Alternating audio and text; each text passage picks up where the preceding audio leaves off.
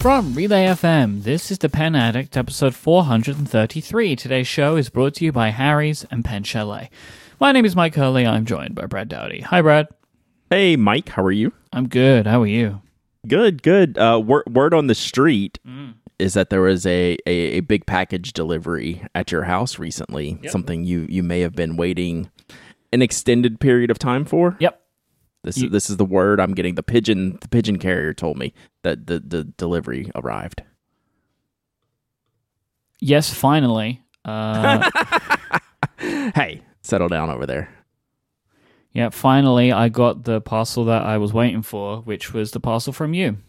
The retro celebration parcel, which I'd never sent you a prototype of the pen, right? So no, this is the first time I got it. I'm using it today. All right. So what do you think about this pen that we designed? I think everyone involved did a great job because I think it's very fun. It looks really nice, and I'm very pleased with the design. I think that I'm surprised by like how much detail there is in all of this, including the fact that there's actually some silver. Like there's quite a lot of silver ink in the pen, which I think is fun in the design. So I don't know if that came through in the images that I'd seen, especially in the prototype. So yeah, I think it's really, really great. I'm very, very happy with the design, and it feels like the good celebration that I was hoping it would be. Exactly. Yeah. I'm super happy with it, and the poster came out great as well. Like it's letterpress, it's nice. It's super quality. I've already gotten pictures of people framing them on their wall, which is cool to see. The poster is fantastic. It's so good. It's so good. So good. Yeah, good. I'm glad you approve of the product that everyone else in the world has that you were yet to have. Did you know, Mike? I'm going to get in trouble here. Are you ready for me to get in trouble? Yeah. Because I'm preempting future trouble. But there's already been one of these that sold on eBay, and Retro51 sent me the link. Do you want to know for how much? Yeah. $500. You're kidding me. Was shocked again. Why would you do that? Who did people that? Don't. I don't know. It was a completed sale. Like people don't even have all these in their hands yet, and I still don't have a problem with the seller. I have a problem with the buyer because surely you'd only. Well, I don't know if actually you probably wouldn't just buy it if you knew who we were, right? Sure. Yeah, you may not know. It just may be like a Retro 51 collector that doesn't know about us or whatever. Who knows? But I was stunned. I was like, is that... Because I went, after they sent me that link, I went and looked for it and it wasn't there. That meant that it was already completed. So I asked him again. I was like, wait, that was actually a sold one for that price? And he was like, yeah. I was like, wow. It's crazy. That is really bananas. So yeah, good. You got the package. I'm glad it sailed right through customs with no charges and like no further issues for you. That was awesome, huh? No, of course I got charged customs on something that I didn't pay any money for. So I did something this time, not just for your package, but for all international packages with Kickstarter. Since you're supporting a campaign, I mark these as gifts, right? Yeah. Like not merchandise, because you didn't necessarily pay for the merchandise. It's a Kickstarter gray area, right? For shipping, but I have no qualms shipping these internationally marked as gift, which puts it should give the parcel a pass, right? Because technically that means you didn't pay for the goods, but you still have to put, you have to put in like small fees for that. How did you manage to get charged customs for this? This is what blows my mind. I'm guessing you don't know. Like, it just happened. No, what they've done, this is what's so annoying to me. Like, they look at the insured value, and they charge me customs on the insured value, which doesn't seem correct to me. Like, what's the insured value? It was like $30 or something crazy cheap. No, I think it was more than that. I think you put it in the hundreds. No.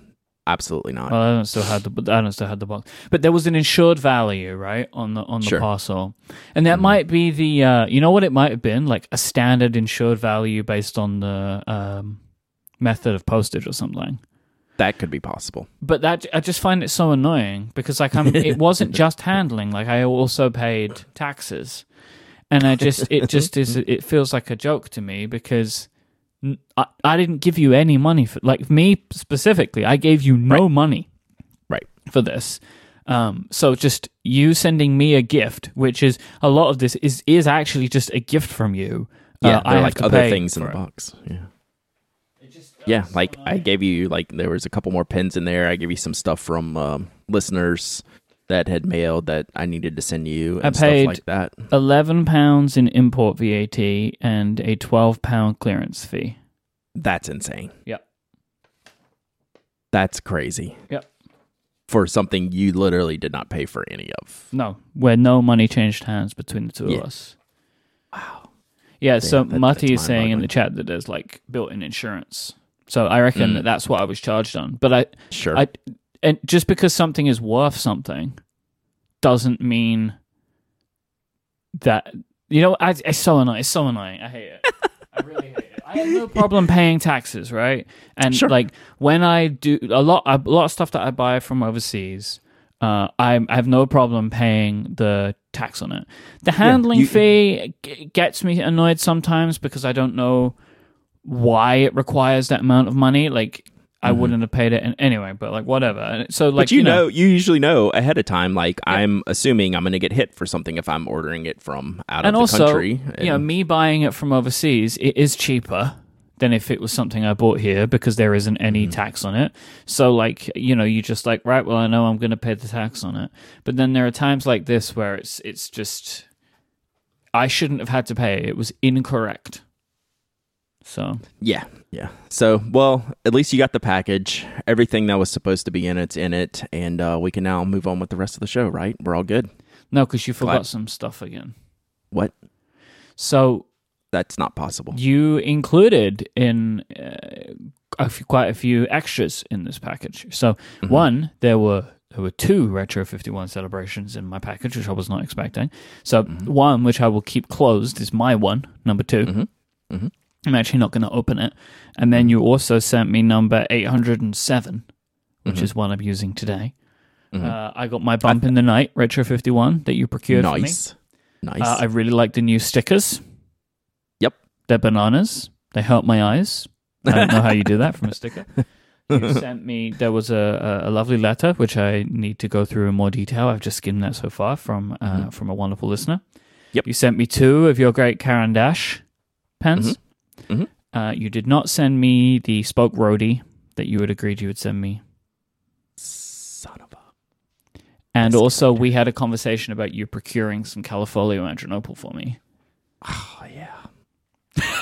I like that you immediately remembered both things. So it wasn't one of those situations where, like, I was expecting something that you were just not aware of. So I'm not upset at you. I was expecting it. I'm actually kind of happy that you did forget something because then I get to needle you over it. Yeah. Which Spoke Roadie color did you want? That's what I don't remember.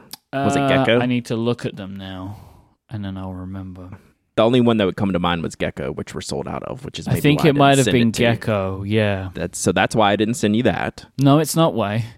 That wasn't why. Could be. The reason you did do it is because you forgot. Because like I would have asked for it before it was sold out. Surely, possibly. But you know, why would I send you one for free if I can sell it? You know. Yeah. No, I think that's a very. I thoroughly agree with that. Secondly, Califolio Adrianople, you can get at Cult Pens for like mega cheap.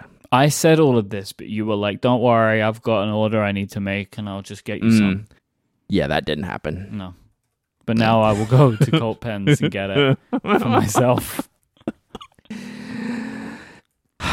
This all vaguely sounds familiar. No, Cult Pens doesn't have Califolio. They did when we were talking about it because everyone emailed me afterwards, like, just tell Mike to order it from Cult Pens. Oh, here it is. For some reason, it didn't come up when I searched Califolio. Yeah, probably you spelled it wrong. Yeah, I think I spelled it with 1 L. So there we go. I'll make that order later on today. All right. So you got the majority of the things. Vast majority. That I And owed some you. extras. So you came out ahead. You know, I sent you those extra pins, like the extra celebration and the extra 849s. I thought maybe you'd have one for you, one for Adina, but apparently it didn't go that well for her. The 849s, yes, but the Celebration, no. I want to keep that. I want to keep mine all sealed up. That just feels like the right thing to do for me. Yeah, it's for eebay later. Yeah, so I can sell it for £700 on eBay. Right. So if number 2 pops up, you'll know it's mine. Oh no, it's been stolen. Someone broke in and stole just that pen. Yep. Well, currently it's one of the most valuable things in this office. Yeah, true. Those kind of prices. Right. Yeah, the Retro 51 market's pretty crazy. It's I still don't know what's going on with them for the rest of the year or in the future. Like, no clue. So, who knows? All right. I guess that's a good lead into our business topic with Retro 51. We don't know what they're doing, and this is going to be a very kind of businessy, stationary businessy heavy episode because there were a couple of emails that I received and some notes that I received from other people. Did you see this? You're going to talk about this, what's going on. And there's kind of like 3 or 4 separate topics I want to hit just on the business of stationery. And we can talk about how, what we do and how it relates because I find all this stuff interesting. So the first one, I think it's the biggest one. It's from CW Pencils. So Caroline Weaver put out a huge blog post and an email. The title is Big Changes Ahead. The short version, it's a very long and detailed email, which we're going to get into some of it, but I want to read one specific little section, if you will allow me, and then use that as the jumping off point. So just bear with me for a second here. So this is, again, from Caroline Weaver. This is her writing. 6 years ago, when I first put our website online, I had the goal of opening a shop that specializes only in pencils, emphasis hers. The products on the website were extremely edited and carefully selected through the lens of a person who wanted to convince New York City that pencils are indeed an object that deserves more appreciation. Since then, we've moved to a bigger shop, multiplied the number of products we offer, and navigated our way through a global pandemic so far. The thing is, I don't feel like I need to convince anyone of anything anymore. And as I spent months working alone in my shop this spring, just trying to figure out how to save my business, I realized that since this website went live in November 2014, the thing that had become most important to me in my business over the past 6 years is not the concept itself, but the community built around it. So there's a lot to unpack. And that is like 100 words in an 800-word blog post, right? But that, I think, gives you the gist of what's going on here. So, Caroline, what CWP started as was like a pencil-specific shop. Like, that was our go-to pencil shop, right? That's what they carried. They carried pencils. They did it very well. Caroline and her staff curated it perfectly, and it was beloved, right? Or it is beloved. There's no was. It is beloved. We have obviously met Caroline. We've been to the shop. My thoughts on how she does her work and how, she presents the store and everything. Like, I think she does great. And, reading this, a couple of things. One, this last year has been a bear. That's me reading between the lines, and that goes for all of us, especially us in the stationery industry, and especially us in the niche stationery industry. We've struggled with knock, over the past year or two, just trying to get things right. This is hard to do correctly, right? And especially Caroline with a physical storefront in a city like New York, you can just imagine. And then having to rely on a lot of tourism to sustain the physical storefront. So I find it all interesting, about that and the challenges. But what she gets to here at the end, where she mentions the most important part is the community built around the shop. That's the most important thing to me when dealing as a business myself. Whether it's Pen Addict, Knox, Spoke Pen, whether it's working with other companies, and choosing who I work with, is that they are mainly community focused, but that's not something you necessarily see like visually. Like, we don't say we're community focused. It's how we act and how we present ourselves and how we approach our customer service and how we do our marketing. And the respect towards the customer is paramount. So that's going to allow Caroline to fully reboot what CW Pencil Enterprise is into a more local office supply shop first and foremost. And you can read all of this in her explanations in this wonderful blog post that we'll link in the show notes, to build a place for the needs of the neighborhood around her and the city, right? To build an office supply destination for the people locally that need her. So it's, number one, not so heavily reliant on tourists, and number two, not so heavily reliant on what's really, I don't want to say a small margin product, but a low sales product in a single pencil, right? If you go in there and buy even a handful of single pencils, what are you're getting out of there, for $12 or $15, which is great. Like, you feel awesome about your purchase, and you can't sustain on lots of, $5 profits throughout the day in New York City, right? So there's a bigger opportunity to broaden the office supply space and destination for office supplies for local businesses. At a time when, especially in a city like New York, people need to get their own office supplies more than they ever did before now, because our homes have become our offices for many people. Right. So she's going to use her experience in curating CW pencils to do that for a broader base of goods and have a focus on, local, smaller businesses, transparent businesses, sustainable businesses, ethical businesses, and pulling in these type of goods, and then hopefully, bring in a wider local commitment to help the shop, and then still have this great online business that she has. So there's a huge amount of changes that come into that, and she's working through those. And I just could not appreciate a post like this more. And we're going to talk about several other options like this throughout this show. Like, I have other things I want to talk about, but I just wanted to shine a light on this, going back to her community statement and her transparent statement. Like, I am very adamant in my stance on transparency with businesses I work with, and for them to come out, for Caroline to come out and say, like, this is like the challenges that we've had. This is, why we've had problems. Here's the changes we're going to make, and here's what we're trying to do in the future.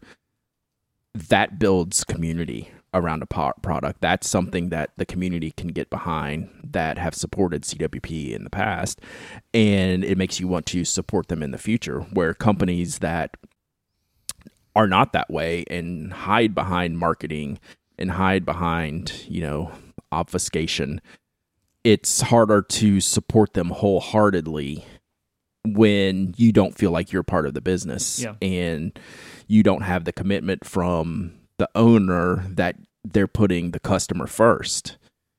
And that's what I see with Caroline. That's the way Caroline's always been. So I just appreciate this type of thing. And this is how I tried to run anything that I do, with just 100% transparency and openness, because while, these ideas may not be the most profitable, I think they're going to be the most sustainable if you build that customer base that's going to return because they believe in you, not necessarily the product, right? They believe in the person behind the product. And I think that's the most sustainable form of business, but it doesn't mean there's not challenges and there's not growing pains. But that gives you the opportunity, like CWPE has, to make this pivot.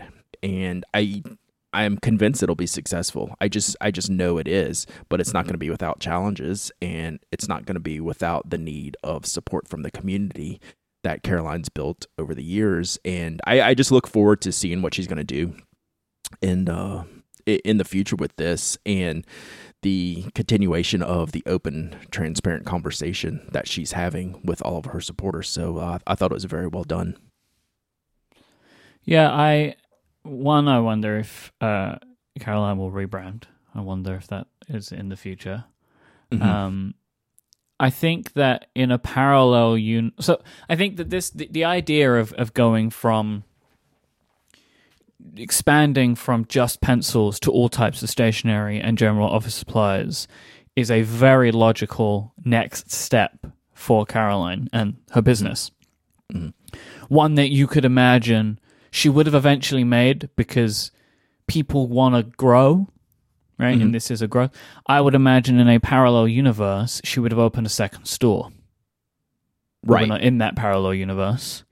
And business is trickier to manage a little bit right now, right? So, like, I could have imagined a world where, like, if the pandemic wouldn't have happened, maybe in a year or two, she might have been like, I want a second location, and I want it to be a general office supply store. Right. But this time she has decided, like, no, I'm going to take what we are good at and apply it to a wider field. And, like, I know that, like, for me personally, like, I will be even more interested in CWPE because of the fact that, like, I like pencils, but I'm not big on pencils, but I always really appreciate the team and their ability to curate. Mm-hmm. So taking that superpower and applying it to a wider space is very intriguing to me. Yeah, I think that's the right word. Like, it's interesting to me, like, to see what they can do, because I already believe in them wholeheartedly as it is, and now you're gonna mix it up because you not because you want to, but honestly because you need to, to survive, and I already have the utmost faith in them to begin with. So to be able to see what they do next is going to be cool. So one of the bits of fallout from the changes is their pencil box subscription is being discontinued. Right. And this kind of segues into the next topic that I want to talk about, is just subscription services in general and stationary subscription services. Over the years, like, you and I have subscribed and unsubscribed and resubscribed to plenty of stationary subscription services. And in general, I think it's a great idea, right? But I had wound myself down to subscriptions. This was my last remaining stationary subscription, right? Like, I no longer subscribe to Field Notes or Blackwing, and we're going to get into that in a minute. But the CW Pencil Box was a cool one for me because it allowed for discovery. So I got to thinking about, why do I or don't I subscribe to some of these popular services, and who does it well and who does it right. And I was just trying to think big pictures, like what makes these services successful and what makes them, I don't want to say fail, but what makes them, like, be discontinued or have to be stopped. Or change. Or change. Just in the general sense, it is an extremely difficult thing to do. Again, like, that's going to be the common theme of this show today, is business is hard. So any subscription service, man, what a challenge that has to be to come up with a new product every month, every quarter, every 6 months, every year, however you do it. It doesn't matter what the time frame is. To blindly give you money for, and you must delight them every time. Every time, whatever your date is, every time. And the stress of that would freak me out. Like, I could never be like a subscription person. Like, I would just be in anxiety attacks, like, all the time, just trying to fulfill those needs. All right. Let's put a pin in this for a second, because there's more talk to have there, but I want to take our first break. Okay, sure.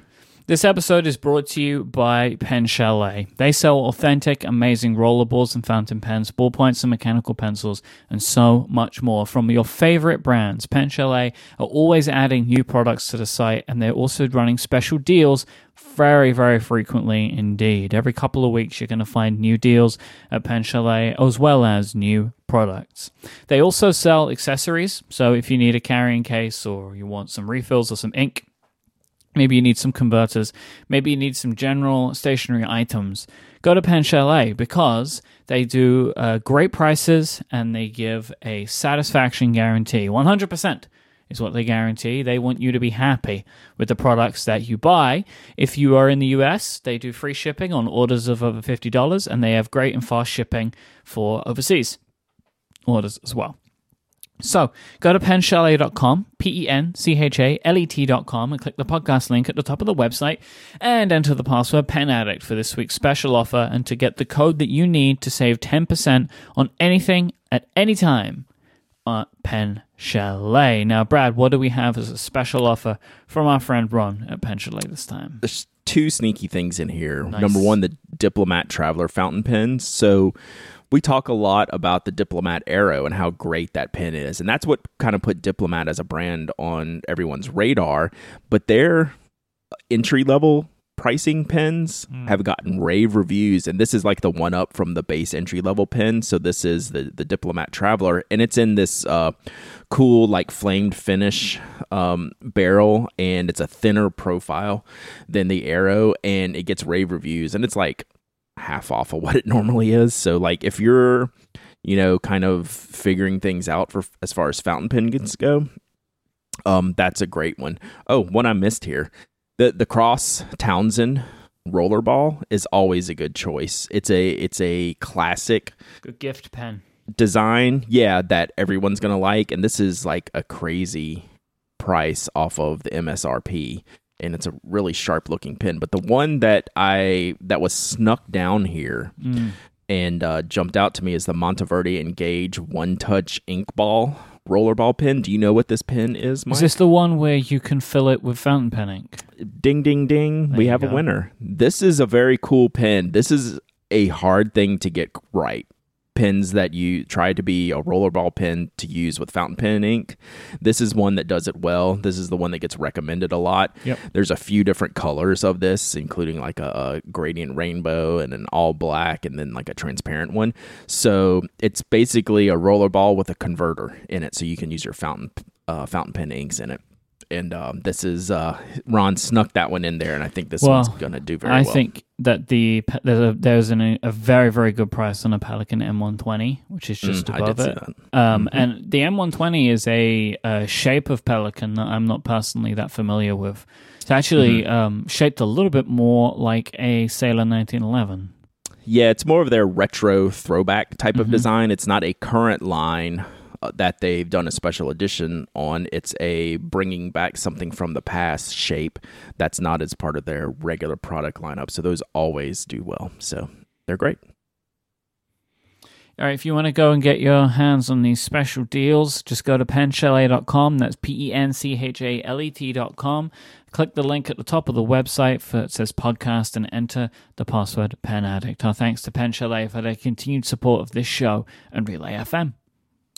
So back on the subscription services, I think there's a couple I'm just talking really in our realm in the stationery world, because there's a lot of options. I think there's 2 or 3 subscriptions that get it really right, and you can tell because they've been around a long time. Obviously, Field Notes. They do one thing. Master. Yeah. They're the OG, right? When it comes to stationery subscriptions, they are the OG. They innovated. Many of these other services have emulated what Field Notes have done, and companies will continue to do it in this space forever, because not only did Field Notes create this idea in this space, they continue to execute at a very, very high level. Right. And to me, it's the epitome of the doing one thing and doing one thing well, right? Even though it's different every quarter. Not just it's right. It's not just well. It is premium. It is the best service. Blackwing falls right in line with Field Notes using the Field Notes format. It's identical, right, in the idea of what a subscription service should be, using that framework that Field Notes built. And it's a great product, and it's no doubt that they've been successful. Are one of the very few companies that have taken the Field Notes model and actually lived up to it. Yes. Not everyone can do it. No, because it's really hard. That's why. It's not that people are not up to it, right? Yeah. It's that this is such an incredibly difficult proposition. Mm-hmm. Yep. And then I think Art Snacks does it extremely well. And that's more of a discovery based. Yeah, this is more of your typical curation box. Yes. Like how you would see in different worlds, like in the makeup world, in science and tech communities and all that kind of stuff, right? This is it is a another example of a subscription thing, but it's totally different in the sense that like Blackwing and Field Notes, they are making the products. They are coming up with the ideas, they are producing the products, they're sourcing them, and they're shipping them. They have to come up with the whole story around them. Where for something like Art Snacks, which is a more typical subscription box, they come up with the idea and then curate and source the products to go in an edition. Difficult in its own right, but different. Absolutely. Absolutely. And they've been one of the few that's been able to curate the right products. Yep. They've been able to get the quality, the delightfulness, and the usability. I can't which even is hard to do. Fathom the logistical nightmare of pulling together 12 items, or like say 6 to 12 items from 6 to 12 different places at the same time. Yep, every month. I think it's monthly still. I'm not. So I'm no longer. I'm no longer a subscriber to anything. You know, Field Notes. I doesn't mean I don't love them. I just don't use the Pocket Notebooks as much. Blackwing. I have too many pencils, and I'm fine just buying the one-off stuff that I've seen. Like I've bought 24 Blackwing pencils for the first time in like a year. And then Art Snacks, there was actually too much art for me, right? When it starts including like acrylic paints and paintbrushes and things, like, which is the focus of the box, right? There's lots of markers and pencils and erasers and cool things that I love, but it got to be more stuff that just didn't fit for me, but that doesn't mean it's not great. So I think it's really kind of these three main ones. There's lots of other subscriptions that have come and gone. There's some that are active right now. And I just feel that that's kind of the best. And then this whole topic hit not only because CW Pencil was discontinuing my last remaining sub, my favorite box. I got an email from TI2 Design, whose pens I love and have consistently loved, and who Mike has been a good friend over the years to myself and to us at Spoke Design. And he's come out with a new club, and it's the Pen of the Month Club. And this is a different category, I think, than the subscriptions. This is an aficionado super fan club, right? This is more like a Patreon. Yeah. So there is a mug maker that I like. His name is Brian Giniuski, and he makes mugs. His company's called Drippy Pots. Mm-hmm. You may have seen these online, and he has a Patreon campaign which has a limited amount of people that can subscribe to it, I think, where he will make you and ship you a mug every month.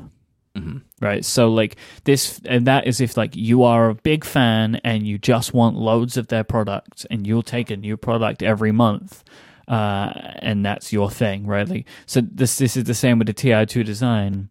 It feels much more like I am the biggest fan of this brand, and will just take whatever they make me. Yep, it's slightly different than what we're looking at with the other. And I think part of the reason is it's a scale thing, right? Where like if Field Notes did this today, what they do, we would call it this. Yes. Right? But like if TI2 Designs scale up to the point where they're selling 20,000 of these pens every month, right? Which who knows, right? Who knows what the world can give you? Then we wouldn't call it that, but we will naturally assume that these are probably quite small numbers. I believe that there is limited slots, so this definitely has more of that like super fan feeling to it. Yeah, which I like equally as, you know, all of these other things. Like, if you're a TI2 Design super fan, I would sign up immediately. I think Kara's Customs does something similar, or at least has some type of club type of aspect as well. So it's cool to see these brands being able to commit to a Pen of the Month Club, which honestly blows my mind. I mean, Mike Bond is crazy prolific as it is, so it doesn't surprise me that he wants to give this a shot. But, you know, it's also probably an over $100 commitment every month for a pen you don't get to see ahead of time, which is like scary if you're not into TI2 design, but perfect if you are, right? It's like, sign me up today, right? So I think it's pretty cool. So all of these things kind of got my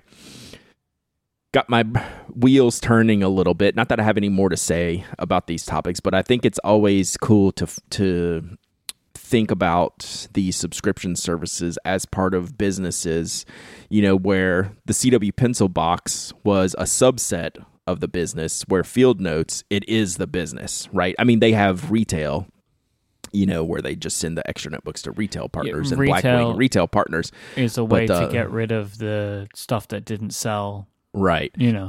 Yeah, but it's kind of their primary. I guess Blackwing, it's not really their primary, but like Field Notes it is, where CW Pencils, it was down the list of things that were important to them. So it's not a surprise that this eventually, had to head to the chopping block, especially as they transition. So, and then right at the same time I'm thinking about this, I get the TI2 design mail. It's kind of like blowing my mind. It's like, do I need something like this? I don't. I'm definitely not subscribing. But it's cool. I like it. So there you go. That's my treatise on subscription services. It's very hard. All of this is very hard. All right, Mike, we're going to stay on the main topic, and we're going to talk about another item in the stationary business world that I got an email on. I actually got forwarded this from a reader because I'm not on all the mailing lists. Like, there's a lot of mailing lists. I love mailing lists. I'm a fan of mailing lists. I subscribe to a lot. I don't subscribe to a lot. So sometimes I get forwarded things. And this one I got forwarded from Galen Leather. And this is more of the transparency aspect, how to run a business aspect. Like we talked about the Musubi email. Like, I love talking about these things because I'm involved in running a business. You're involved in running a business. And I appreciate when companies see a problem and attack it head on. So I am actually going to read this entire email, Mike. It's not that long, but I think the whole thing needs to be read so we can discuss it. So here you go. So this is from Yusuf at Galen Leather, the owner. So it says, as you know, as being part of a commercial business, we are part of a pen and paper community. There's that word again. Maybe this is not a written rule, but we believe in our community transparency, honesty, and integrity coming first. We would like to inform you about Elastic issues that reported first quarter of this year. So if for those who are unaware, Galen Leather's based in Turkey. English is not Yusuf's first language, so just bear with me as I go through this. He's done a fantastic job at putting this together and explaining the situation. So he says, what happened? In March, a user reported that one of our pen cases Elastic stained her Lamy and Pilot MR pens on social media. Actually, we were shocked by this news. We have been in pen case business for the last 8 years. Before a public statement, we decided to make an investigation once we contacted the user to understand the issue. We discussed with our Elastic supplier about the possibilities. They point out that the problem may only be due to moisture, wet hands, etc. Then we started to make a detailed test with a wide range of pens, different brands, materials from ABS plastic, acrylics, celluloids, copper, modern pens, vintage pens, from $10 pens to $1,000 pens, light colors and dark colors. It took 6 months to complete our own tests. Finally, we can't see any stain, discoloration problems on the pens. So there's more I'm going to read, but just to recap, they had a problem or saw a problem from a customer who shared it on social media. They went through the work of trying to figure out what the problem is. They ran their own test over a 6-month period of time to figure out what the problem is. And so far, I haven't come up with anything. So now I'm going to continue the mail. There are many different situations in daily use. Sometimes we touch our pens with moist or creamy hands. Maybe apply disinfectant during the pandemic season. Sometimes pen holders can be exposed to the sun and the outside. We can even write when we are by the sea. To eliminate all these risks, we decided to produce our own elastics some time ago. Our new elastics produced of only cotton and rubber are more softer and safer. They are more resistant to possible problems and not dyed. It is only woven from the thread of the same color as the pen case. As we mentioned in particular, we could not detect an important problem with our previous elastics. We only made this change as a precaution to the problems caused by different usage patterns in daily use. We're always grateful for your support and understanding. Thank you, Galen team. I'm kind of taken aback by this whole thing. A little above and beyond feeling, really. Honestly, it is. That's why, because I think this is superior, right? This is what you want to hear. Okay, a customer reported a problem. Let's try to figure out why that happened. We can't figure out why. Look, we did 6 months of tests. We ran every combination of elastic with every combination of pin, and we couldn't repeat what's happened. Most companies would have just stopped there, but they said, well, just to give everyone peace of mind, we're going to make our own elastics, with another partner where we can guarantee that this thing that didn't happen probably will never happen. Mm-hmm. It's kind of mind-blowing what they did here. I think it's fantastic. I just wanted to, Galen's, again, to be clear, Yusuf's a good friend of mine. I support Galen Leather wholeheartedly, but I like to think, with my level of transparency that I will call it as it is. If one of my friends does something bad, I'm going to say it equally as praise them when they do something good. But this caught me as such an outlier, Mike, that you just don't see this, right? This was just kind of a cool thing to see, I don't know, in how they chose to handle a problem, because this is not the first time that they've had production issues. Do you remember the warping issue on their writing box? They had many issues getting that problem solved, and they've always been good to handle it. So I just wanted to point this out as a small business owner looking at other small businesses, the way they handle the customers during problems, tells you a lot about how businesses are run. And I'm prideful in how I handle things. Am I always right? No. But do I try, my best, to do the right thing by the customer? Always. And when you see someone like Galen Leather or CW Pencils, lay it out there, you just can't help but respect them even more for how they handle their business. Yeah, as a counterpoint or an additional point, which is in a slightly different vein, the lengths at which Galen Leather have gone to is also, or could be seen as also, the potential downside of the small, close-knit community that the pen and paper world is in, because one could argue that the lengths that they went to were not necessary for one solo complaint. I see where you're going with this, yes. But because the community is so tight-knit, one person can make a bigger impact on the overall feeling of everybody towards you. So if it got out in the community that Galen Leather's leather was destroying people's pens, there would be a bigger call for that company to explain themselves. Where if we were talking about Moleskine, they don't care. Right. Because why should they? There's so many millions of customers. Right. One person having an isolated incident or seemingly isolated incident, it's not really worth it. You kind of just, if you want to give that person a refund, do it. But they're not going to affect your brand, most likely. But because the community is so small and your reputation is only as good as the perceived reputation by the community itself, you are held to a higher standard. I am the same with a lot of the ways that we run Relay FM, right? Our audience would treat us much more harshly than a wider audience of a larger podcast network. We are put under a microscope. I like that personally because it keeps me honest, right? So we turn down certain types of sponsors because we know that our community would not like them.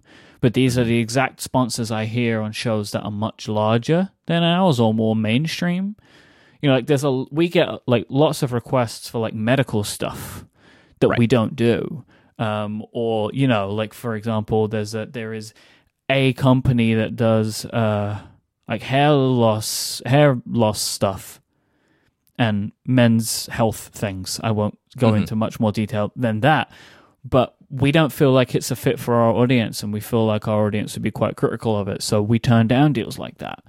And it's like a similar thing of like, because our entire company is built on the back of having such a strong and engaged community, that is what makes us able to do this, right? It's why we're so thankful to people, because our communities enable us to produce this content and enable us to have homes, right?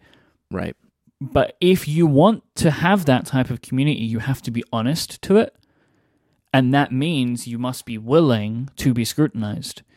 And the other side of having that willingness to be scrutinized is you need to make decisions, and the outcomes of those decisions could be seen as, in typical business circles, a wild overreaction. But is important to our community. That's exactly right. And that goes back to put a bow on it, it goes back to my point where these decisions, and more the way that you run a business, like you being you and myself and Caroline, and there's ways to make a lot more money than we make. Oh, yeah. But that is a choice to not, because it compromises something about us. Your integrity. It makes us successful in the first place, right? We wouldn't be successful in the first place by compromising our morals and our integrity, like you say. So, I fully support these types of businesses, and that's why we have, these great communities that we have, and super supportive communities, and wonderful listeners and fans and readers. Like it's great. Like I'm thrilled. Yeah, because I just think it's like one of those things where it is worth noting the other side, right? Yes, where, like, that was a good clearly went to that level for two reasons, I would assume. This is my assumption. One is they were confused about it because they'd put the work in the first place to make sure something like this wouldn't happen. And then two is they don't want to be seen as producing a product that it would be seen in the community as damaging to expensive products, right? Right. Like, it's one of the worst things you can do in our subsection of the community is to make a product that damages your $1,000 Nakaya. Right. Right. You're done, right? Like if that's the type of product that you make. So yeah. So Galen, a lot of these companies that we love, they have a lot of give a damn, and that's not every company has that. So what puts you in the fight in the first place, though? Yep. All right. Let's talk about one of our favorite advertisers. Definitely one of yours. It's one that you treat your own face to. That's our friends over at Harry's. You know Harry's by now. Well, I want to tell you about their sharpest blades ever, which is something that Harry's has recently brought to the market. Unlike some other razor companies, they don't charge you more for their product improvements. Harry's new sharper blades are still as low as $2 each. And new customers in the US can redeem a trial offer of Harry's new sharper blades right now by going to harrys.com/penaddict. Harry's blades are delivered directly to your door on your schedule with or without a subscription. These new blades are so sharp that in a study with people shaving 4 times a week, they reported that Harry's new blades, their 8th shave was as smooth as their first. Harry's is able to do this because they own their own factory based in Germany that's been honing razor blades for 100 years.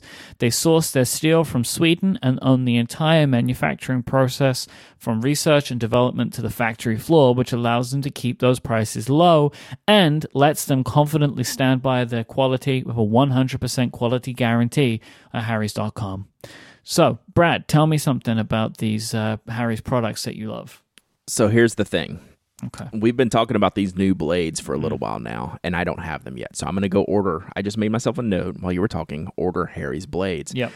The reason why I don't have them is because they already make the best blades I've ever used in my life. They last forever, and I don't burn through them, right? I just don't have the opportunity to constantly churn through blades because they're so good to begin with, and now you're telling me that the one that's available now is even better. So I'm going to have to just go order these, keep these separate from my existing stash, make sure I know which one is which, and do a little comparison. You should shave one half of your face with new. See how that goes. You can give Harry's Sharpest Blades Ever a try today because they have a fantastic offer for Pen Addict listeners. New US customers can redeem a Harry's trial set at harrys.com/penaddict. You'll get a 5-blade razor featuring these new sharper blades, a weighted handle, foaming shave gel with aloe, and a travel cover to protect your blade when you're on the go. Go to harrys.com/penaddict and redeem your trial today. Our thanks to Harry's for their support of this show and Relay FM. Continuing our theme of businessing, Mike, let's talk about pen shows. What do you say? What are they? Exactly. The definition of a pen show has changed. Like, we haven't had any. Yep. Physically in a long time.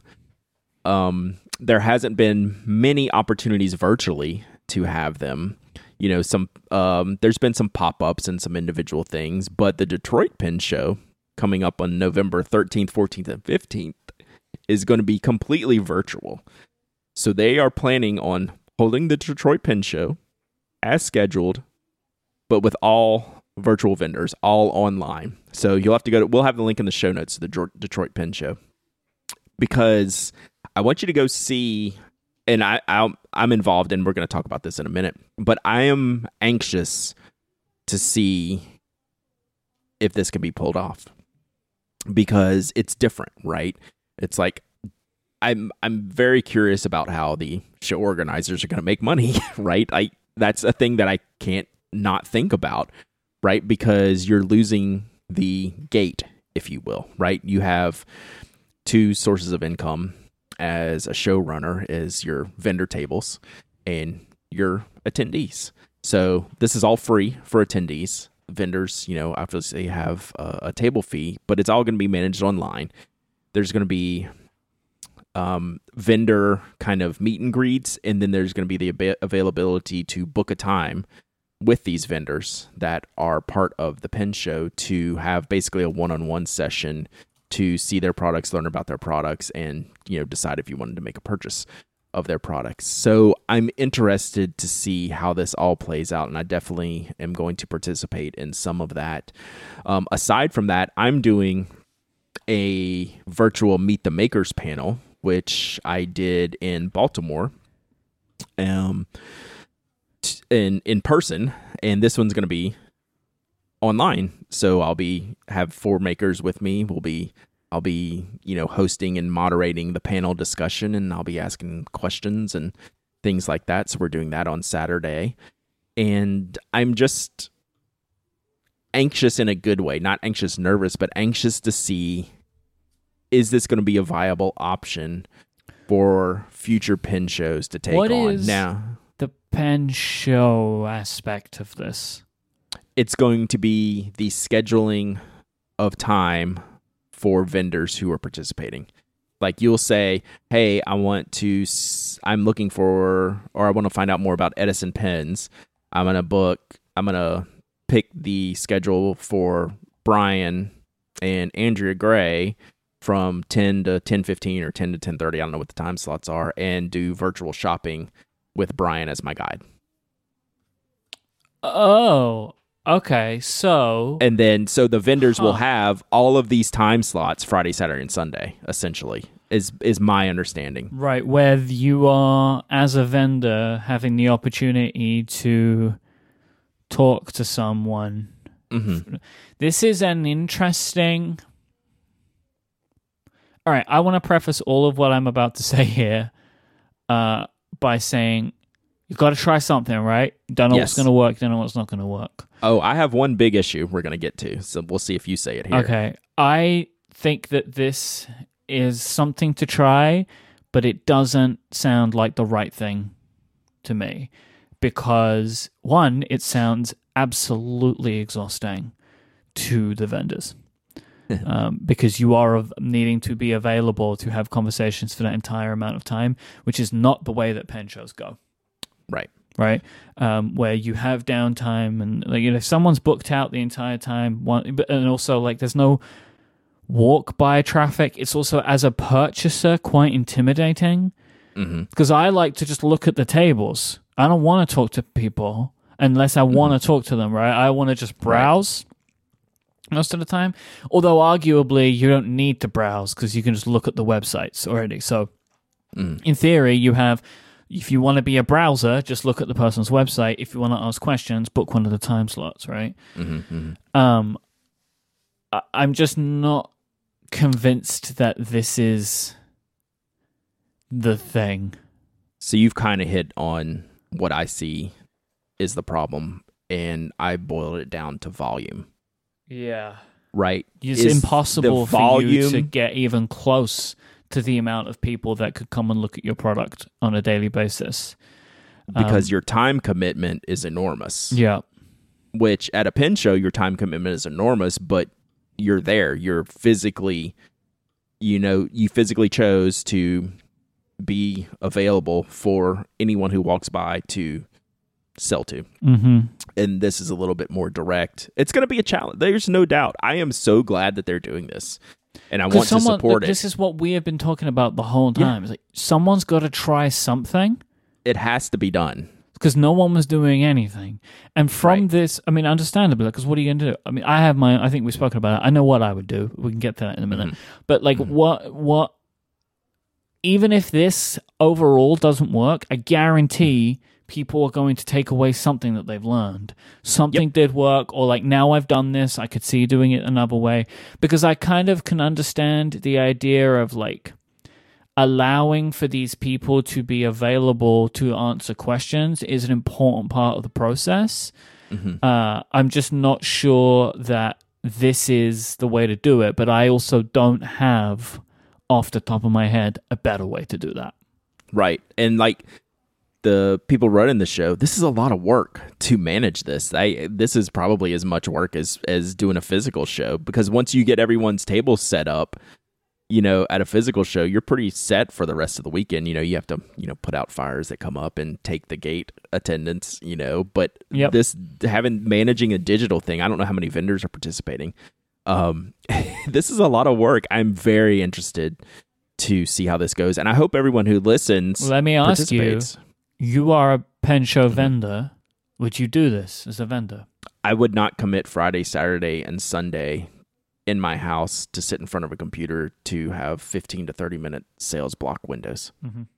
It's not worth my time. Because it's a hard sell, isn't it, right? On your perspective. But I would be available for 4 hours on Saturday afternoon. And I don't know if that's what they're asking. Like, I don't know that level of detail, right? But if my availability has to be Friday, Saturday, Sunday, open to close, it wouldn't be worth it. But if I could say, okay, Knock is available from 12 to 4 for questions, maybe that's how they're doing it. I don't know totally. So then I would say, hey, that's a great time block for me. Yep. So if I was doing a pen show right now, I would steal a little bit of what Detroit is doing and what you just mentioned. I think that is an interesting idea of like, products are available, but if you have questions on a product, these people will be available from this time to this time. But bear in mind that the product may have sold out by then, like whatever. But my way of doing it is basically just a glorified online store, but it enables these people to sell the product that they otherwise would have made just for the pen show. So basically, I would work with a lot of vendors, or it's what I would want to do, and you have to achieve one of two things: prices you cannot get elsewhere, or limited edition product. They are the two things at the virtual pen show, and so as a consumer, that's what you're going to get, because a lot of the time that is what you get at a pen show. So it would be one destination, and we would have brands of different kinds, including a lot of small makers. And it's a case of like, that you're either going to get limited edition products from makers like Woodshed, makers like Carolina Pen, right? Like this is what you expect to get at a pen show, or larger companies that have larger stock options, or like even like a Franklin Christoph as well, right? It's where you get limiteds, or companies that come, like say like a Drum Ghouls or Van Ness or Andersons, and say like, you have to offer a discount, which you don't have to say up front, but there is meaning that if you come and buy the stuff, then people are going to get a price discount, and that's why they're doing it. So that's kind of like the bones of what I think an event like this should be, but you got to get a lot of buy-in, and that's really tricky. And there would be an element of wanting people to be around. But I think that you could combat, I don't know exactly how you would combat it, but there is something to be said for these makers to be able to answer questions for people. And maybe, like, for all I know, maybe this idea of slot booking is the way to do it, because you only have to be around at the times you've gotten booked, but that could get a bit out of control. I don't know. I'm happy to see someone trying something, because up to this point, nobody's done anything compelling, understandably. Right. And then hopefully as we move into the end of this year and into next year, there'll be some more options. Because basically, I don't think that we're going to be having any pen shows for first half of next year? Maybe longer. Yeah. Yeah, so I'm thrilled that this is happening. I want to be part of it. I want to participate in it. I want to support it. Because they're putting their necks out to do this. And we'll see how it goes. We obviously have a lot of questions. I have a lot of questions, I have a lot of things to think about, but we have to start somewhere. And I'm glad that Dale Pencala has said, hey, we're going to give this a shot and to do this. So I think it's great. Yep. And I will be anxious to see how it goes. And, I'll see if I can get some feedback, on the show. I'm sure I can. And, we'll see what their pros and cons and their takeaways were from doing this. And, and once they get feedback from all the vendors that are participating too, they'll be able to find out, like, hey, what worked for you, what didn't, things like that. So good stuff for sure. All right. You want to wrap this up on a couple of products? Yeah. That have passed through my hands that I have lots of questions about, but these are kind of like the first look, and you're going to be hearing some commentary on these products. Yep. First up is the AutoHut Design 03. This is one of the pens, the newest pens that I've gotten for myself to review.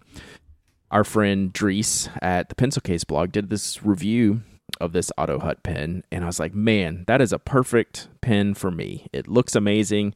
It's really cool design. It's kind of basic, but kind of complex at the same time. Huh. It's not crazy expensive. AutoHut has been around for, a century, but they're kind of modernizing their lineup now recently. They've been very classic German-styled pens, and now this one is kind of like this modern take. To me, they're like a mashup of Lamy and Faber-Castell, right? It's like this kind of perfect mashup between those two companies. So it's totally German, right? Like, it is the perfect German company.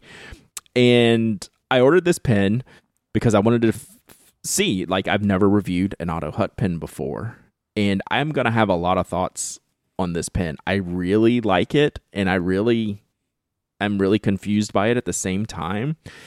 So I just wanted to put this on your radar because I'm not sure how familiar with the brand you are, but they're making some changes to their styles, to their product offerings that I think might push them up a notch in from where they've been in the past. So and I want to take a look at what they're doing. The one that you're looking at is the Design 3? 03. Yes, it's an all black, kind of long, slimline, cylindrical pen, black nib. Actually, black everything, black accessories, black clip, black nib, all of it. But they don't just do a black one though, right? They also do rose white, dark gray, light gray. The rose white is nice. It's rose gold and white. Yeah. This is an interesting looking design. It kind of looks like the Apple Pencil a little bit. Mm-hmm. Yeah. It's got that band on it, hasn't it?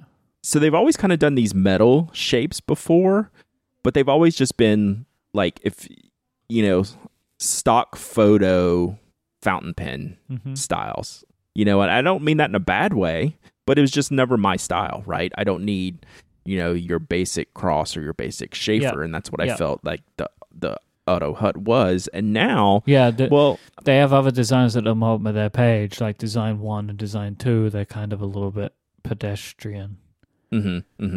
Which that doesn't mean they're good quality or bad quality. They're perfectly fine. Yeah. But now I'm interested. Okay, now we're talking modern styles, PVD coated nibs, all black looks. It's very interesting. So I'm looking forward to review this. Do they make their own nibs? I don't know. That's a good question. Okay, I don't know. They're branded with their own branding. Yes, they're like fully. It's not just like a stamping. It's like a fully designed. It's designed, and at least from my experience, fully designed tends to mean it's your own. I mean, it depends on the scale that you're buying at, but I can't recall a brand that had such heavy, unique branding on a nib that they didn't make themselves. Yeah, well, I don't know if I could. It might be on their product pages. If I dig a little bit more into their history. Yeah, I couldn't find it. This is like I said, this is a company that's been around since the early 1900s. So who knows? They very well could. Then, right? So, yep. The second product that I just got in, I got in last week, but I didn't open it till yesterday, is the Sumkin Weekly Planner. So from a couple years ago how much I loved my I just Sumkin found it, Brad, planner. on their website. Products by Otto Hutt have a stylized logo engraved into the nib, which is inspired by the Bauhaus. Oh, it just says it's engraved. I didn't find what I hoped I was finding. They just talk about the fact that they engraved the nibs. But, yeah. Sorry. Yeah, no problem. I it's interesting. Maybe we can find out. So we'll do a little research on that. But it's a really good nib. Like it's a very German fine nib on this, and it's just it writes well, it flows well. So this Sumkin sent me a couple of paper goods. Sent me a notebook, a standard notebook, a Slim Traveler's notebook, and then a 2021 weekly planner. This planner is awesome. Very pretty. It's also awesomely expensive. It's €70. Whoa. So, wow. I have a lot to say about that, and this is a product we're going to talk about more. Going through this yesterday, it is all of the things planner, right? It is the full service planner. It's got every calendar layout, every style. It's got habit tracking. It's got, the world map. It's got blank pages in the back, like a lot of blank pages, like 40 or 50 blank pages. So like this is a thorough planner, right? It doesn't just do one thing as a planner. It does all the things as a planner, which is good for the price point. And if I was walking down the street in Paris in front of the Sumkin shop and walked in and saw this planner and saw it was €70, I probably wouldn't blink. Right. But in relation to like what we're used to as planners, as the expensive ones being half this price, right? You question like, well, what am I getting for this? And, that's what we're going to explore, right? Sumkin's making all of these products in-house. They're basically a printer who's making these products. And, I say it's €70 as thinking it's expensive, but I'm also saying that as someone who is about to crack open a $130 Masubi journal. That's just a journal, blank page journal, right? So, buying products, stationary products that are expensive takes a lot of thought, and I'm going to be checking this one out. I'm probably going to be giving this away, but I really want to put some thought into what are we getting here for the price? Does it feel right? And if you're going to make a commitment to a single product and you like this style and format, I wouldn't have a problem paying €70, but I say that knowing that you can buy a Hobonichi Techo for half of that. You can buy a Jibun Techo for half of that. And then you can buy, Leuchtturms and Midori's for a third of that. So, it's just what you're liking, what you're looking to get out of a planner, what type of style and aesthetic, quality, features, and things like that you're getting. But I wanted to point that out because I kind of can't stop thinking about it yet. Like, I could never use this planner, right? It's too much for me. I need a more simple planner. But, I get it. It's kind of good and kind of expensive. It's beautiful, though. Yeah, it feels great. The fit and finish of this is killer. Like, they've done a good job with it. But it's expensive. Can I just mention that the theme system is on sale at the moment? You may. When I mean on sale, I mean on sale. It's $15, which is nice. 25% discount. We have some stock of version 1 that we would like to sell off before version 2 later on this year. Any day now, I will have final prototype, which is nerve-wracking. But the current journal is on sale for $15. It's worth remembering the layout and the system itself is unchanged from version 1 to version 2, like when it comes to how you write your themes, how you track everything. I've just made some tweaks to the design, and I've added a few features for the next edition. And version 2 will be more expensive than version 1 was. So because we're putting more into it, the product will be a higher quality product than the original one, provided everything goes the way that I'm hoping. So we'll be increasing the price because it's actually becoming more expensive for us to make it. So if you want a theme system journal, if you love the theme system journal, you can pick one up for $15 over at cortexmerch.com right now. So this reminds me, Mike, and I won't extend this too long because I was going to put an entirely new segment in this episode on the Zettelkasten. I listened to the Notes Cortex podcast finally yesterday, not realizing that the Zettelkasten was mentioned in there. And I have gone through this and have a lot of thoughts on that. And I wasn't going to torture you about that, but not today. Not today. It's a whole 10-minute, 15-minute topic to discuss that, but being an index card user, obviously it's very interesting to me. So you should put a link in the show notes for anyone that wants to go find out about this note-taking system called Zettelkasten. And as you say, I have no clue if I'm pronouncing it right, but I'm sure we'll hear from the audience. From the Germans. As we do. All right. That's it for today, Mike. Okay. All right, if you would like to find links and information about this episode, you can go to relay.fm/penaddict/433. If you want to find Brad online, you go to penaddict.com. He is also at penaddict on Instagram and at Dowdyism on Twitter, DOWDYISM. I am at imike, IMYKE. Both Brad and myself are Twitch streamers as well as podcasters these days. Brad has an official schedule. It's Tuesdays, Thursdays, 10 a.m. Eastern, twitch.tv/penaddict. I'm a little bit more higgledy-piggledy right now as my streaming setup is in beta, but I stream maybe once or twice a week at mike.live, and it's mostly keyboard-related content, and that's probably the plan. But I'm working and stuff. I just got affiliate, Brad. Nice. Got affiliate last week. And I'm working on visual design and emotes and all that kind of stuff now. That's my next big project. Cool. You can go and check those out if you like to. Thank you so much to Harry's and Pen Chalet for their support of this episode, and we'll be back next time. Until then, say goodbye, Brad. Goodbye, Brad.